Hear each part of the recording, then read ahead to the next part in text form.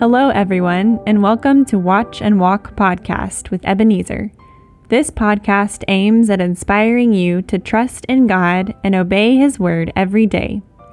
Be edified as you listen to this exhortation. Hello, friend. My name is Ebenezer. I believe you are doing well by God's grace. Today, I end my 3-part series on Psalm 94, verse 1 to 15. My reflection today will be based on Psalm 94, verse 12 to 15. I will title this part, The Hope of the Righteous. Let me begin by reading the text in question. That is Psalm 94, verse 12 to 15. Blessed is the man whom you instruct, O Lord, and teach out of your law, that you may give him rest from the days of adversity, until the pit is dark for the wicked. For the Lord will not cast off his people, nor will he forsake his inheritance. But judgment will return to righteousness, and all the upright in heart will follow it. Let me emphasize that this is part of the psalmist's words in response to the evil in his world. But when I reflect on today's portion, the first thing I will say is that one good thing you should do when you feel overwhelmed by evil or injustice in your world is to ask for instructions from the Lord or receive instructions from the Lord. It is the Lord alone who understands what is happening. It is He who has the global picture, and He knows our needs in trying times. And so it is He who can help us get some perspective on what is happening in the world.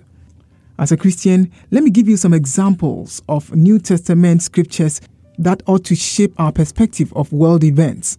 In Matthew 24, Jesus tells His disciples that before the end comes, things like iniquity, injustice, deception will increase, and that the love of many will grow cold.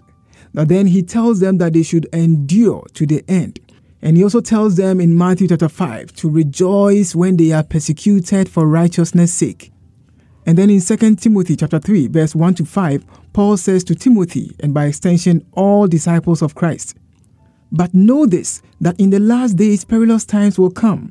For people will be lovers of themselves, lovers of money, boasters, proud, blasphemers, disobedient to parents, unthankful, unholy, unloving, unforgiving, slanderous, without self-control, brutal, despisers of evil, traitors, headstrong, haughty, lovers of pleasure rather than lovers of God, having a form of godliness but denying its power." And in verse 12 to 15, he says the following: "Yes, and all who desire to live godly in Christ will suffer persecution. But evil people and impostors will grow worse and worse, deceiving and being deceived.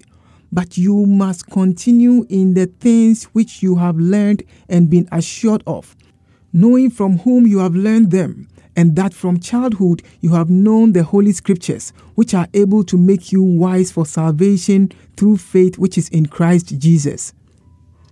In relation to the psalmist's words, I would say that these New Testament words serve as a source of hope and rest for the Christian in the day of adversity. Through the Holy Spirit, we have the peace of God that cannot be overcome by the evil we face. God willing, next week I'll begin a series on how to experience divine peace as a Christian. But let me continue. When you look at verse 14 to 15 of Psalm 94, you get a glimpse of God's promises to the believer in times of trouble and a prophetic picture of eternal judgment. Let me conclude this series by echoing these words to you who believe in Christ.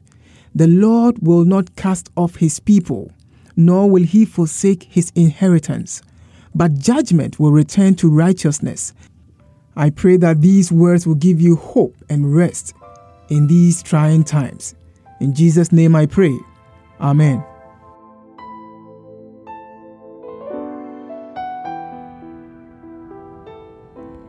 Thank you for listening to Watch and Walk podcast with Ebenezer. Watch and Walk podcast comes to you this and every Wednesday. To get notifications of new episodes, please subscribe. This podcast is brought to you by Watch and Walk Ministry. Visit us at watchandwalk.org to learn more about this ministry. God bless you.